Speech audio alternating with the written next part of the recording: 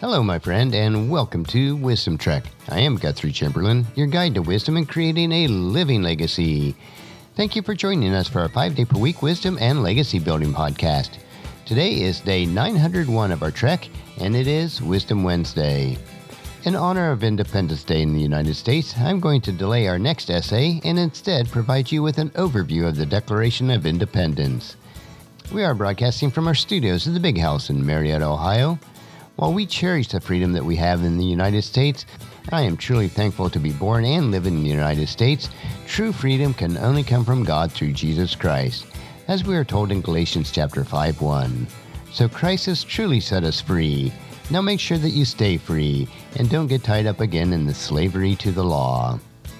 So today we'll look at the Declaration of Independence and overview.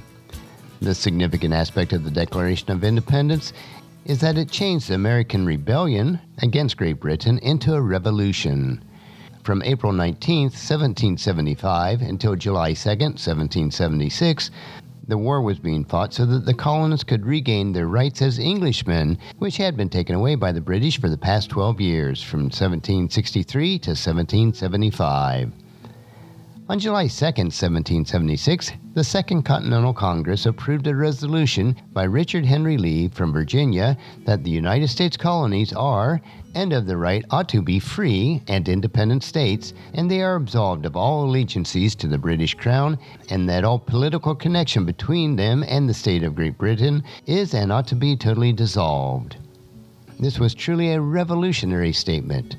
John Adams felt that July 2nd would be the day that would be honored with pomp and parades, with shows, games, sports, bonfires, and illuminations from one end of the continent to the other.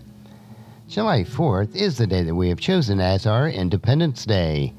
That was the day that the Second Continental Congress actually approved, but did not sign the Declaration of Independence, which was mostly written by Thomas Jefferson. It was actually signed on August 2nd, 1776. Other important historical events have had a lot to do with the sanctity of July 4th. It was the day that the news of the Louisiana Purchase arrived into Washington. Henry David Thoreau arrived at Walden Pond, and President Abraham Lincoln learned of the Union victories at Vicksburg and Gettysburg. However, the one incredible event that happened to ordain July 4th as something significant were the deaths of both Thomas Jefferson and John Adams on July 4th, 1826, only hours apart from each other. They had been close friends for many years.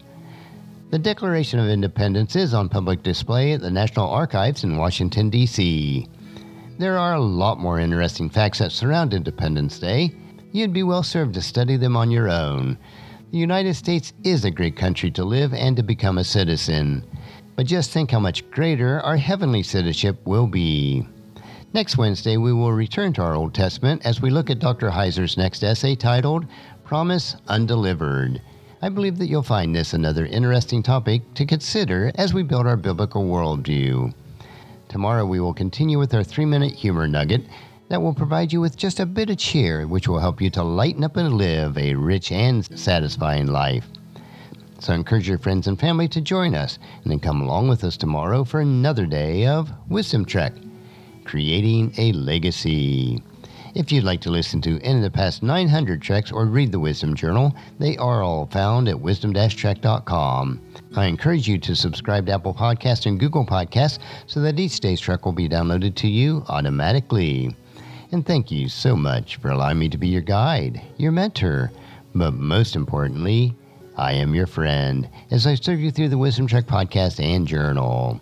And as we take this trek of life together, let us always live abundantly, love unconditionally, listen intentionally, learn continuously, lend to others generously, lead with integrity, and then leave a living legacy each day. I am Guthrie Chamberlain, reminding you to keep moving forward, enjoy your journey, and then create a great day every day. See you tomorrow.